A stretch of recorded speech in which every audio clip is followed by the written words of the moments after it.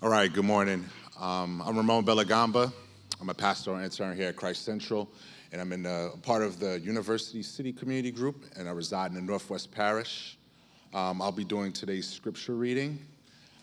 All right, today's scripture reading is from 1 Kings 16, verses 8 through 34, ESV.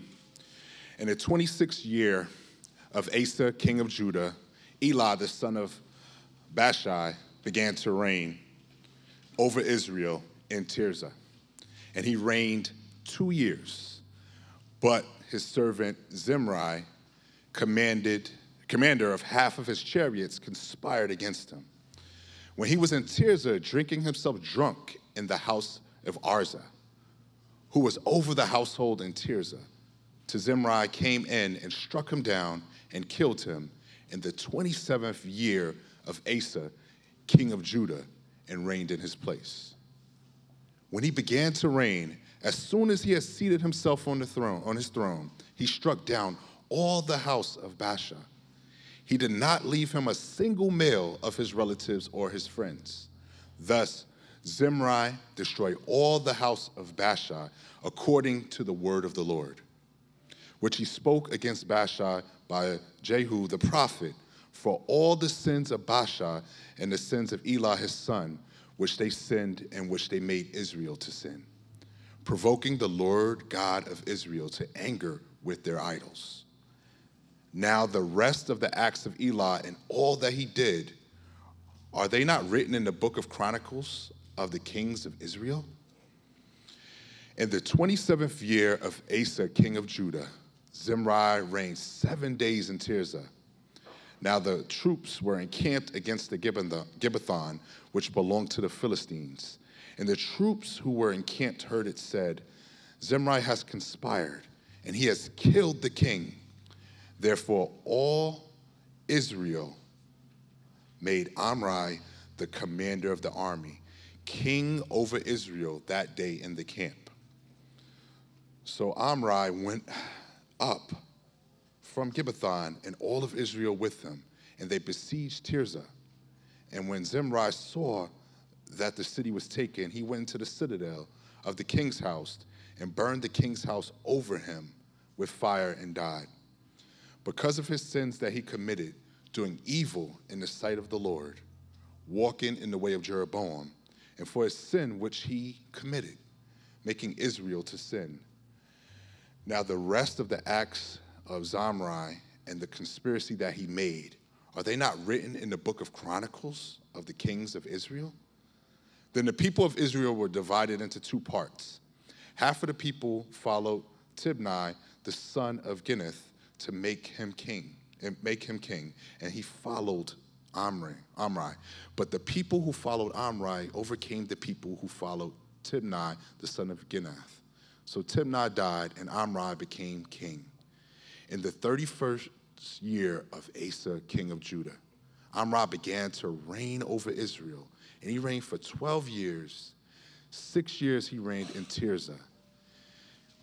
He bought the hill of Samaria from Shimir for 2 talents of silver, and he fortified the hill and called the name of the city that he built Samaria, after the name of Shimir, the owner of the hill.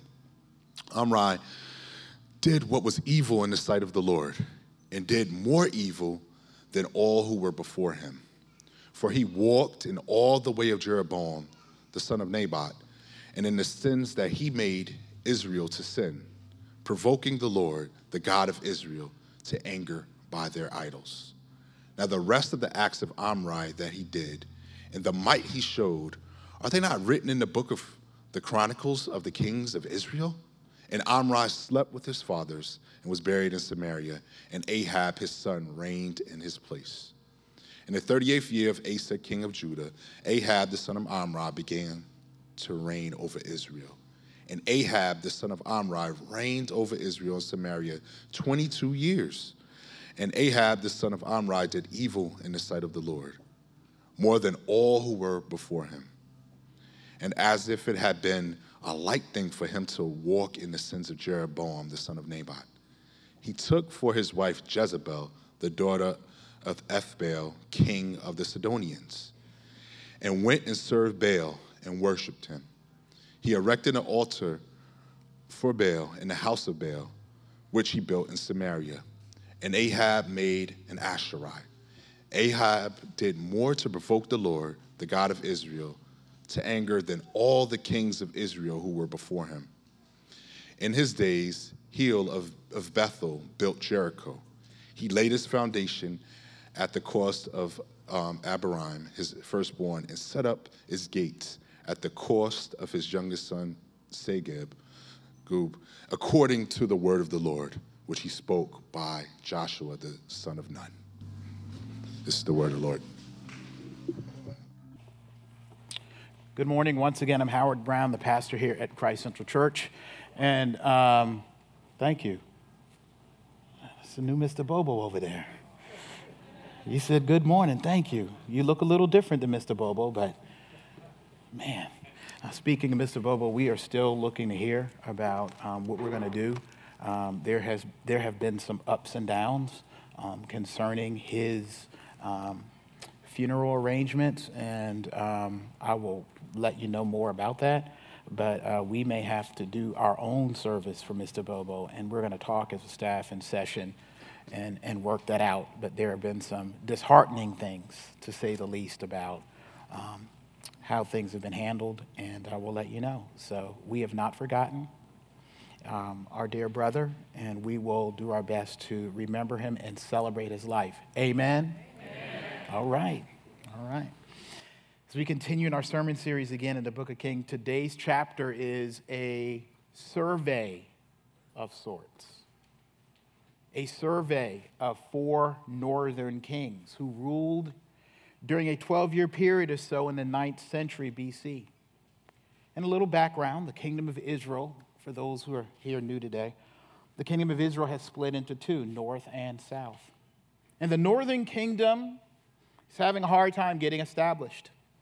And that is due in large part to, as the Bible explains, the idolatry of their kings. And by idolatry, I mean having and depending and living for another God other than God, the God of the Bible. Trusting and dependent and addicted or seeking to please anything or anyone else in a way only the Lord should be pleased and trusted. Idolatry is taking that thing that is competing with God's place in your life and giving it a home, a place, a way to get access to you and for you to get access to it. Idolatry also happens when we use the idol, whatever it is, to tell the real God of the Bible who he is and where his place should be in light of our idol or idolatry. The idol worshiper lives according to the rules and desires and needs that the idol calls for in their life. And so an idol can be a person, place, thing, emotion, comfort, competing truth, pleasure.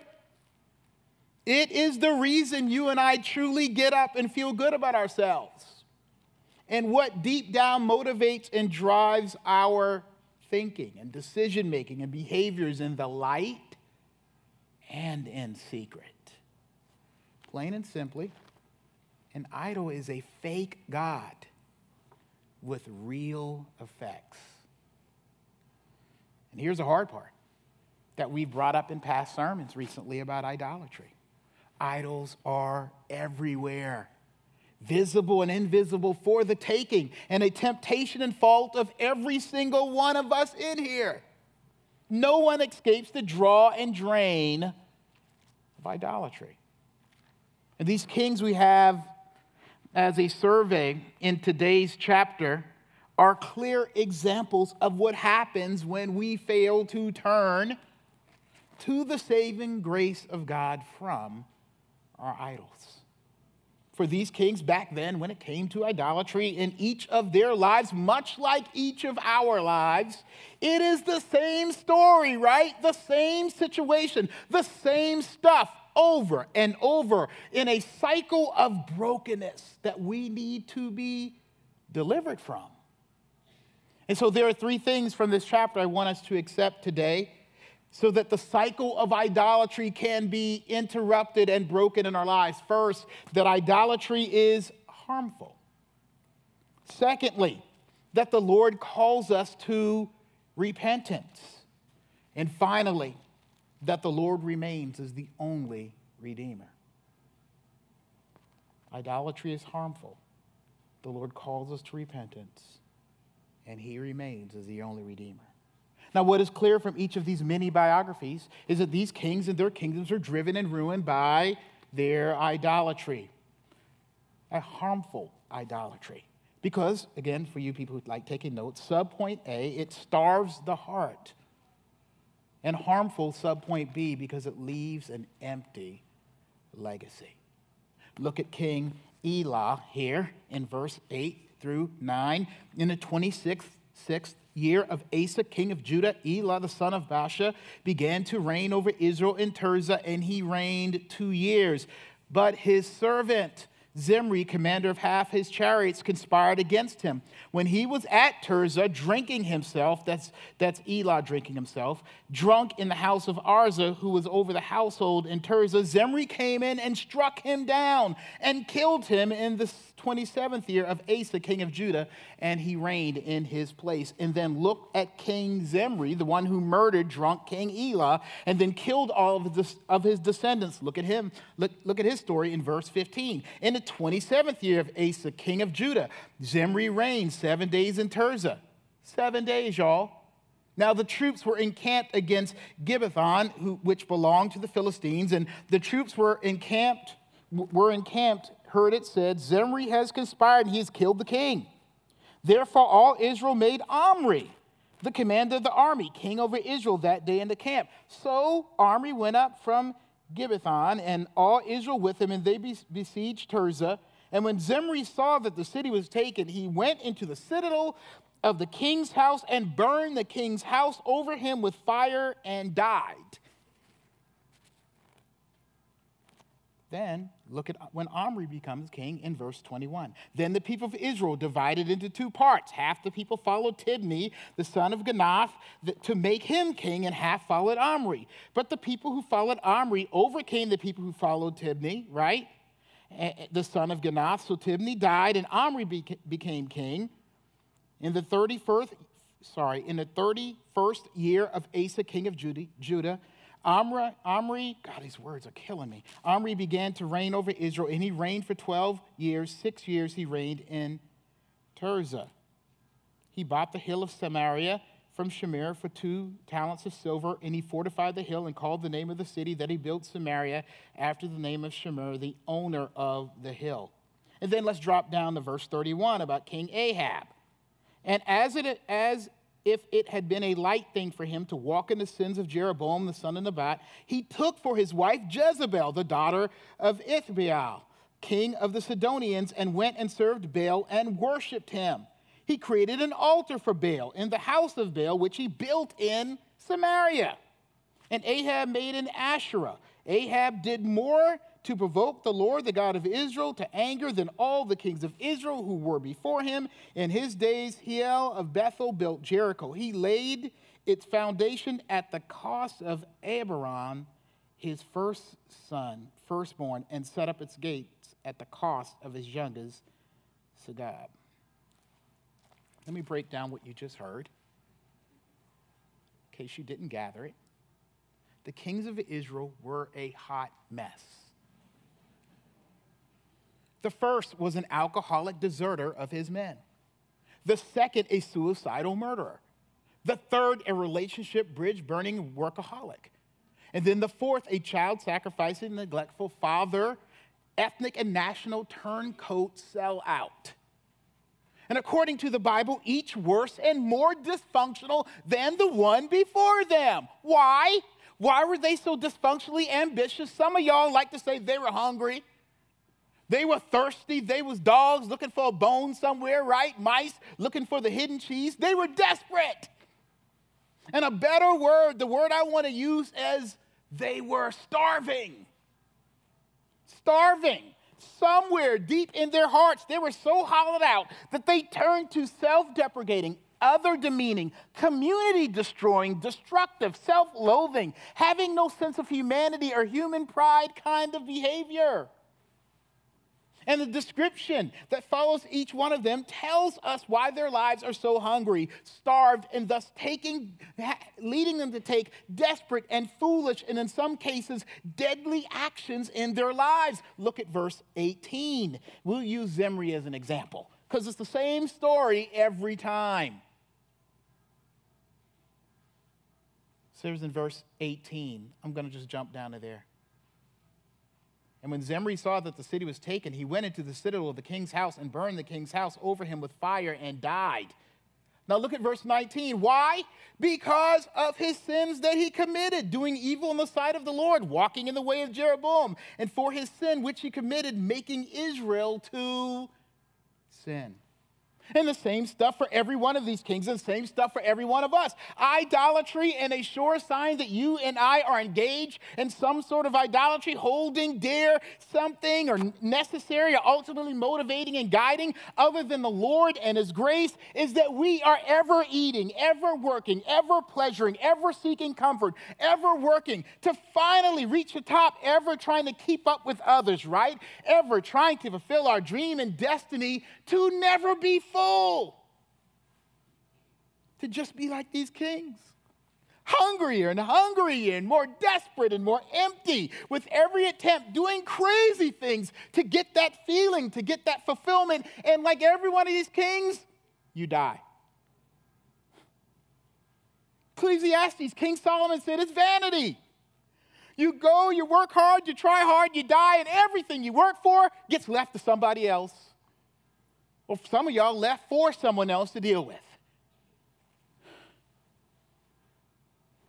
Idolatry and idols we serve, the Bible teaches us, are nothing at all, the Bible says. What is an idol? Nothing at all. And they leave us longing, believing they can give us only what the Lord truly gives and fills and comforts us with, which can be very discouraging in our world, because, especially in a city like Charlotte.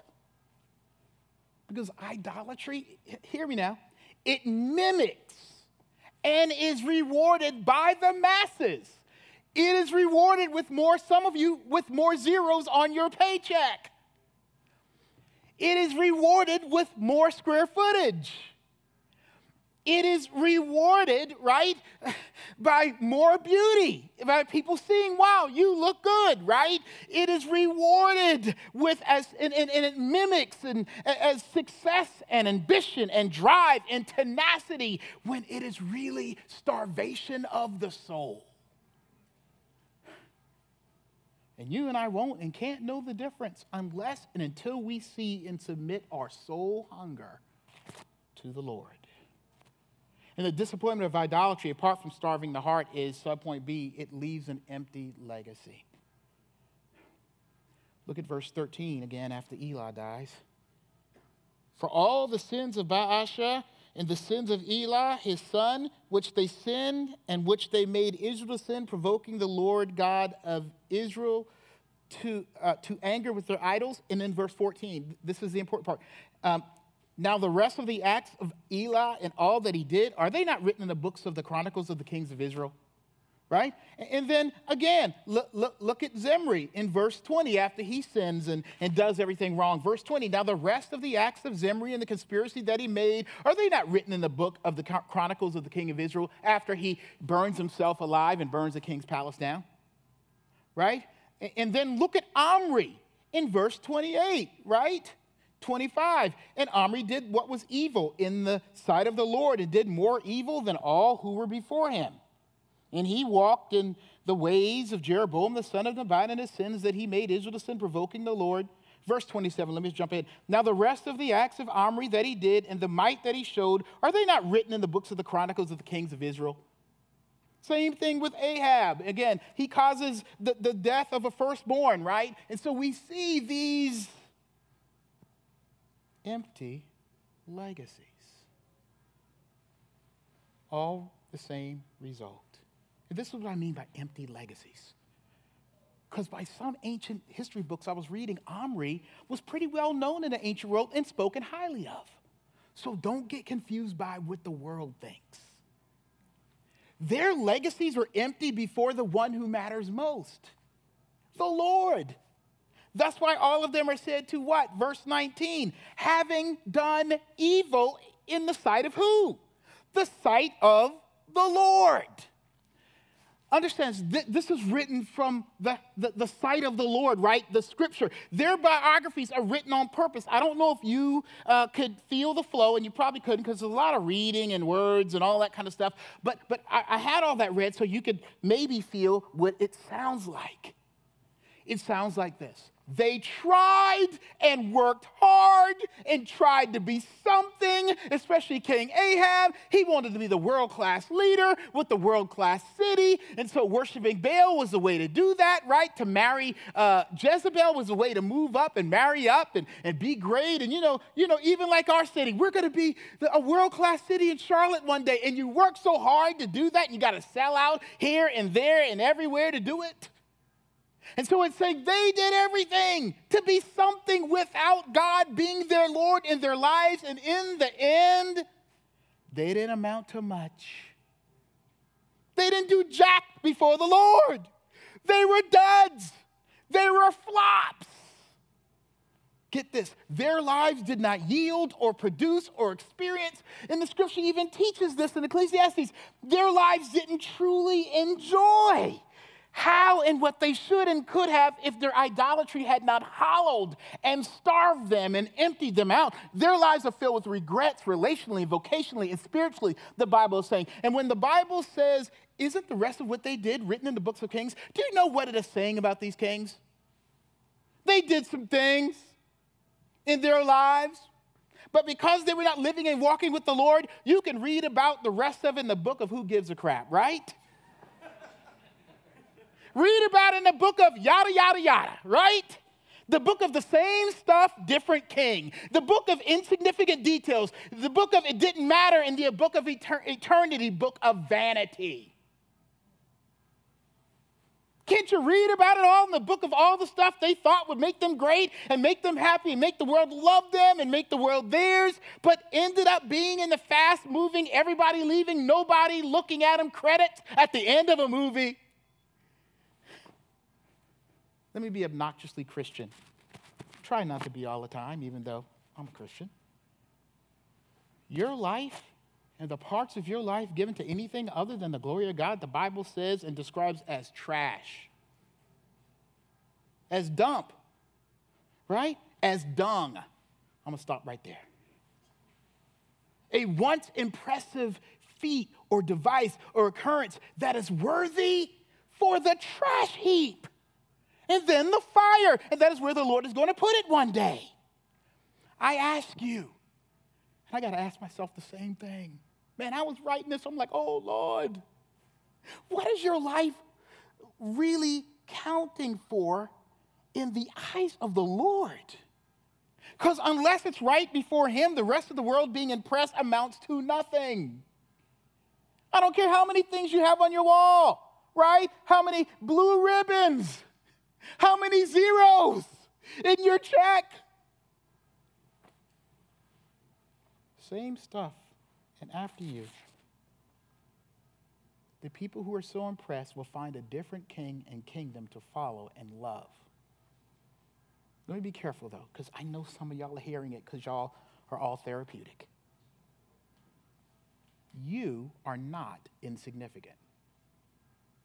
Let me make that clear. You are not insignificant. You are not a nothing. Okay? Because you are the handiwork of God. You get it? And God don't and never has made trash. Now, what you and I have made and made up is a different story.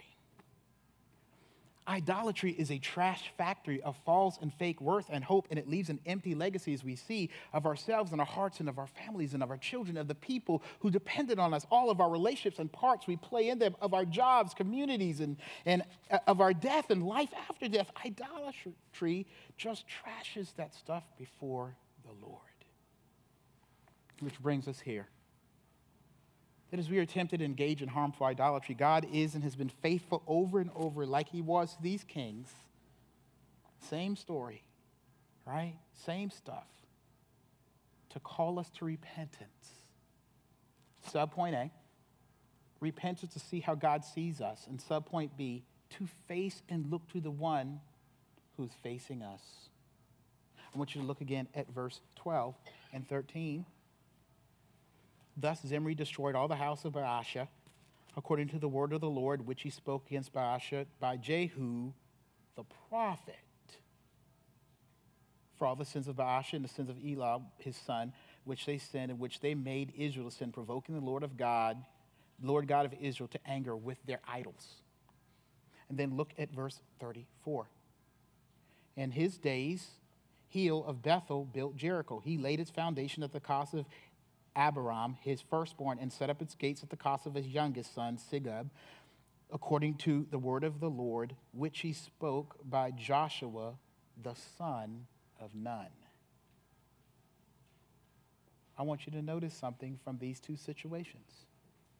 The presence of God's prophet who brought God's word, and it means that there's the presence of God's prophet who brings God's word. And it means this: God had given warning, right? Every single, same story, y'all. They're doing idolatry. And there's never been a time where God's word is not there. God's word had come and was true and given to all generations and every administration so that these kings could be without excuse, but also so they could be able to see themselves the way God saw them. As broken. It's easy to think they were great. As evil, as the object of his anger, that they had, for lack of a better description, picked a fight for God over his people, especially in their case as kings, because as we see in their stories, these kings, the Bible said, caused Israel, God's people, to sin and leading the country in this way, in their idolatry. God saw them as problems. He saw their behavior as offensive and harmful and not good for them or others, and definitely not good in their relationship with him. There is no way to describe these kings based on how they ended up, but they were deluded, y'all. Like them, we tend to live and be tempted to live in the mirage of greatness. I love being able to look at the story and kind of pull back and see it for what it really is. If we were to look at your life and just pull back and see it for what it really is, are we living in a mirage of greatness? Like I alluded to earlier, we see ourselves sometimes as the king, right? As the man, as the queen of our queendom, right? As beating life, as you getting away from the pain. You're beating the rap. You're fixing your past. You're escaping the human condition and having a little fun on the way. You're thumbing your nose and giving the finger to this hard life. You being hard, not hard, right? Successful and ambitious. And for some of you, you're smart and sophisticated and educated and informed. And some of y'all think you woke and living with human freedom and swag. And some of you even might think like some of these kings and their victories and acquisitions and acceptance on the world scale, that they were bringing themselves and their families up and just living the life. When actually they could not see in themselves for what it and they really were. And repentance begins with God's call, his shout out, his wake up, his rude awakening to and by his word. That this is how and who you really are and how you look before God. You look really distant and far from his holiness. God's word is telling these kings, you're a broken, insecure sinner who is making a mess of your life. That our idolatry is angering to the Lord. That's what these prophets were doing. And his call of repentance reveals that he is jealous. As the one who truly is God in your life, he wants you to know that and see that and therefore feel that and be opened up and woke by that. And when and how does God speak and call us to repentance? How does he call us? Because I don't see like the prophets, the son of Nun. I love that, the son of Nun. How does he call us? How does he call us to see him for who we really are on the inside and outside of starving and emptying our ways? Right now, y'all. Not because I'm special, but because the word of God's special that I'm giving you. Right now, God, will you please speak to me? Right now, he's talking, y'all. You don't need to cry. Later, you'll be like, God, if only God could say something to me. He's speaking. You just want something else. You just want to hear something else. But this same stuff, that's why same stuff over and over. God's word is always speaking somewhere, even if it's not Christ Central. There are worship services all over the city at good churches. Trust me, God's word is speaking. I got books and books and books, and Drew got more. If you need a book, I can give you a book. God is speaking. But even more than that, Joining Day is a clear example of what God is doing in giving you an inheritance of people who can speak to you. Some of y'all speak a different language, and I'm not talking, y'all talk in different ways and think in different ways. Man, I look at the diversity of people, and not just skin color, just class and what people have gone through and all the stories that they come up with. God is speaking and can tell you how you look before him through the relationships you have in the body of Christ. Right? If God would only come, I'm sorry, y'all. If God would only come close to me, come close on Wednesday night then. Come close at community group. Come close on Sunday morning consistently. Some of you young people, God, if you're there, look right across the hall, your parents, right there. They ain't God, but they are like the son of none, right? Speaking God's word to you. Listen to them. When they do, we're going to do a little family devotion. Yes, it's going to suck in some kind of way. It's going to be boring, kids. We're going to have a family prayer time. Oh, Lord, here we go. I don't feel like that. Is there an online version? Is there an app? No, it's your parents. It's your mentor or your youth pastor, Connor. Yeah, sometimes, right? It's the people at youth group on Wednesday. No, it's not an app. It's not colorful. Don't make a bunch of noise. It doesn't have a controller. There's no cheat codes. It's straightforward relationship. And God speaks. Here's the application here. Listen. Humble yourselves before the Lord. And his living, active, true, ain't never wrong word and Holy Spirit. Open your eyes and lives and ears, because God is always speaking, calling our eyes and ears and eyes and hearts to see our lives through his word. But it's not only about you seeing things and seeing the brokenness the way God does through and by his word, but also a constant call of repentance to turn around and look to the God who sees and has already turned towards you. Let me read from one of these repeated king situations. Verse 30, King Ahab. And we'll talk about King Ahab a little bit more in the next couple of chapters. And Ahab, the son of Omri, did evil in the sight of the Lord more than all who were before him. Okay, that's all I wanted to read. Okay. You know what's interesting about the way God is described here and throughout the passage, which helps define and explain what repentance is? It happens over and over and over and over each administration for 12 years. God is seeing us, y'all. And that's a wake-up call for a lot of us. It is like who we are and are doing is being done before his eyes and face. God is always like a good father or mother, never leaving his place and gaze on our lives. We may act like fools before him, but he is never fooled. This is what the prophets would tell him. Tell him we might act like Ahab is described, like it is a light thing to do really evil things, but God takes his holiness seriously. God is a heavy in our lives, always, hear this, with eyes and face towards us. And that's why he is provoked and angry in large part. These kings as leaders over his people especially are worshiping other gods and murdering folks and getting drunk all up in his face. And get this, God is faced in the right direction being God. But they, like we have, turned away, right, by looking into something else. We are turned and tuned out when sin comes in, turned our backs and made background noise out of the divine conversation and engagement that God looking at us is offering.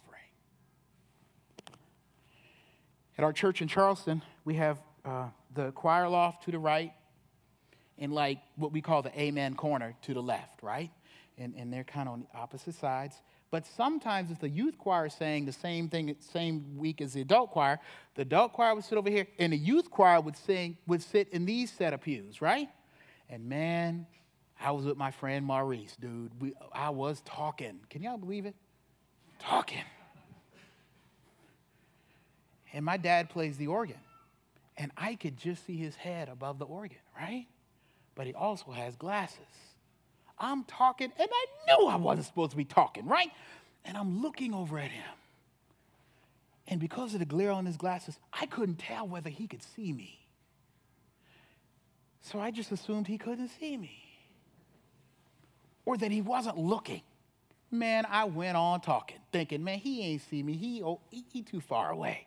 I got up. And there's this door, right? Right beside that choir loft where the youth were sitting, and I saw this hand come behind it with. And as soon as I saw the hand, I looked up to my dad, and he wasn't there. Oh, Lord! Y'all, this old school. I got a whipping right in the back of that church. When I got back to the seats, the kids knew what was going on. They were like, my dad was face towards me, as he should have, eyeing me because he's my father. Well, God is our Father, our Creator, at the very least, some of you. And repentance is called to turn, to stop in your behavior, to turn away from living as if He is not facing and seeing you, and turn towards a God who is already facing and seeing, and hear this, concerned about you. And though sin can put a glare on the Lord, making it hard to believe or think He cares about how we are behaving and seeing how idolatry is tearing us apart, repentance is a call to look into the face of a holy, not get this, possibly disappointed, grieved, and yes, provoked to anger God. To look at Him and see what our sin means only as we look, on purpose. Changing the posture of your attitude and behavior so that you can see behind the glare of sin, past your blindness in this world, that God is looking and cares and is holding me accountable like my Creator, like my Father. It is a call to relent and turn, to look at you and feel you seeing my sin, Lord, and me seeing your grief at it. Sometimes I don't want to see. If I do something wrong, I don't want to look at my mom and dad. You know the face going to be with this frown. Sometimes I'm doing wrong when I grew up. You don't want to look at your mama because you don't want her to be looking at you. Because if you look, that's it. You're going to get beat. Some of y'all grew up with just the look. It meant you were in trouble. Some of y'all didn't get beat. You know you're going to go to timeout, okay, for some of you more progressive parenting.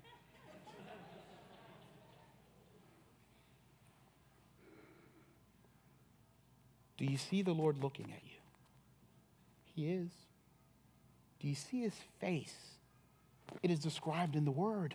All through the pages of this Bible. Are you letting Him read the sin He already knows about? Are you uncovering your brokenness, undressing before Him? Or are you fooling yourself and trying to trick yourself into thinking there is a glare and God just can't see you or understand or doesn't care what you're doing and who and how you are? Repentance is taking the steps, being able to change your life and change the direction of your story. But as the authors of our own broken faith, we need a new author to get us out of writing our lives in this circle of idolatry, right?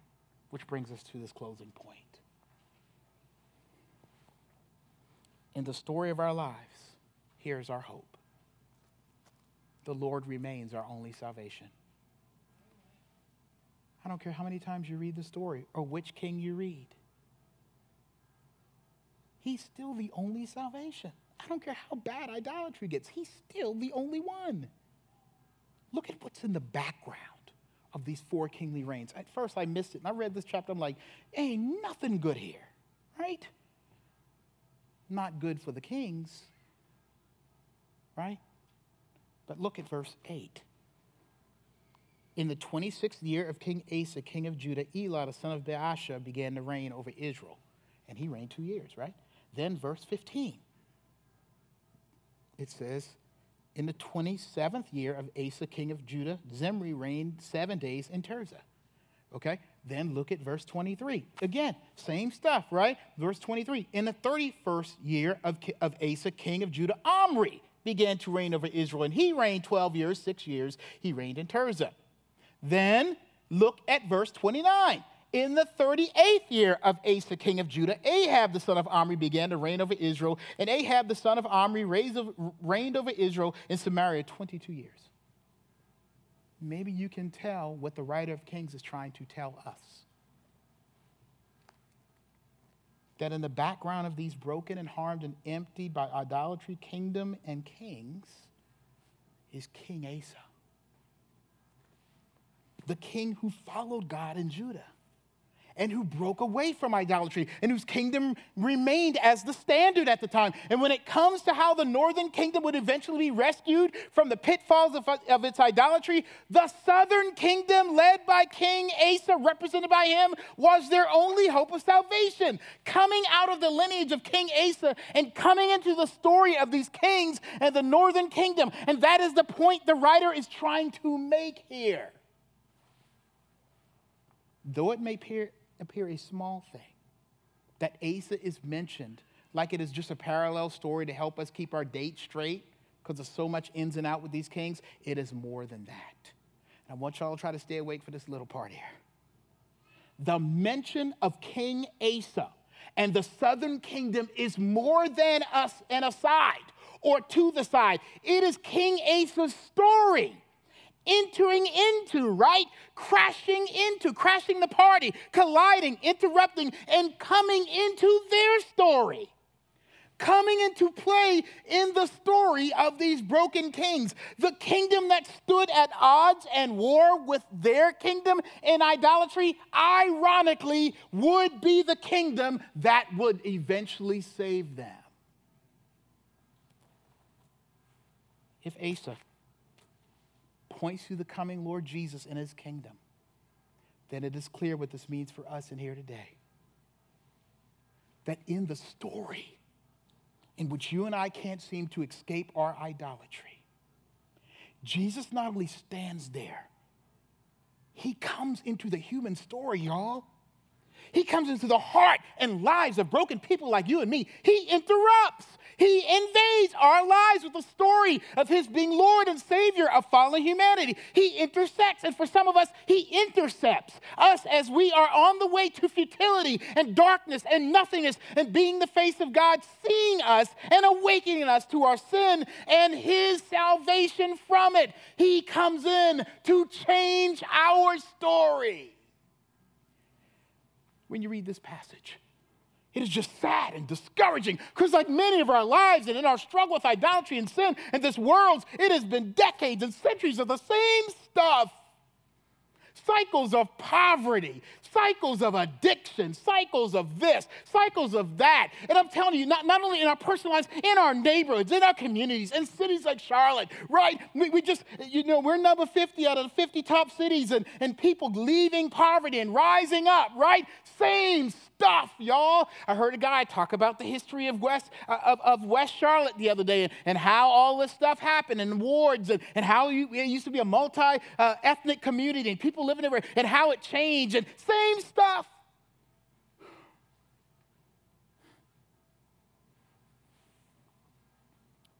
Do you know what else it means that King Asa continues to reign through the ins and outs of idolatrous northern kingdom? It means that the story of the broken kings is not the main story. That idolatry and idolatrous results and brokenness, the cycle of it, is not the story that wins. It is not the main narrative. Their brokenness and rampant sin, yeah, man, it seems like a lot. The mess it causes in their world and community is but the sub-narrative to the overarching one. See, their stories are written in King Asa's story, not King Asa's in their story. That the descendant of Asa, who will one day metaphorically sit on the throne of Judah, like Asa represents and points to, will change the trajectory and cycle and come to change the downward circular spiral of human defeat and destruction by sin. If you are living in the nightmare of repeated idolatry and sin, if you are suffering in the results of someone else's idolatry, maybe you are dying at someone else's expense. Someone sought to please an idol. If your story is that you are too ashamed and broken and afraid to turn and confess and face a holy God, Jesus, ready, stands always in and behind your story to make your unrighteous story become a part of his righteous story of salvation and hope and grace. I don't care what the world is struggling in, and how long it's been, and how many times it seems to happen and cycle again, whether poverty or racism or fear or sexism, immorality, lack of repentance and blindness, the same stuff has and will have to meet a different king, unlike anything it has been met before in Jesus Christ. And we need to know this, so that the trend of our eschatology, of where we're headed, of who we are, those who are the Lord's, who look to Jesus and see that Jesus looks at and visits them with forgiveness and grace, will live knowing our idols may come and go. Sometimes our allegiances and hopes wane, but God's King in his reign to save us stands forever. Every day, y'all. Every hour. And that is true for those who are believers standing in the shadow, or rather light of his grace, those who don't know where to go with their shame and guilt and idolatrous hunger. He's right there for whatever story you got. As the hymn says, and ready, it says. And by ready, that means over our story in the divine meta-narrative, in the seat of power and reign over ours. Ready, Jesus stands to save. Full of pity, love, and power. The hymn says, I will arise and go to Jesus. Over and over for the same stuff every day. The hymn goes on. He will embrace me in his arms. In the arms of my dear Savior, there are 10,000 charms for our same stuff. God has taken our kingdom away by grace and given us a different story and a different king in Christ. Amen. Let us pray. Heavenly Father, we thank you that in the repeated mess that we've made, there you stand, always and ready to save. Thank you for intersecting our lives with the message of the gospel. I pray for this congregation in particular.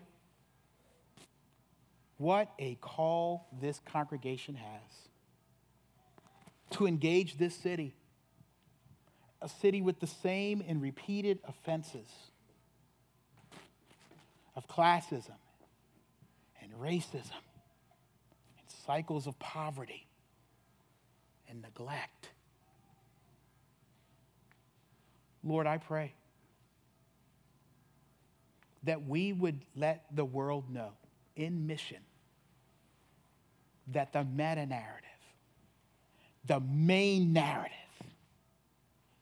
is a king with a kingdom of grace and mercy and justice comes to change it forever.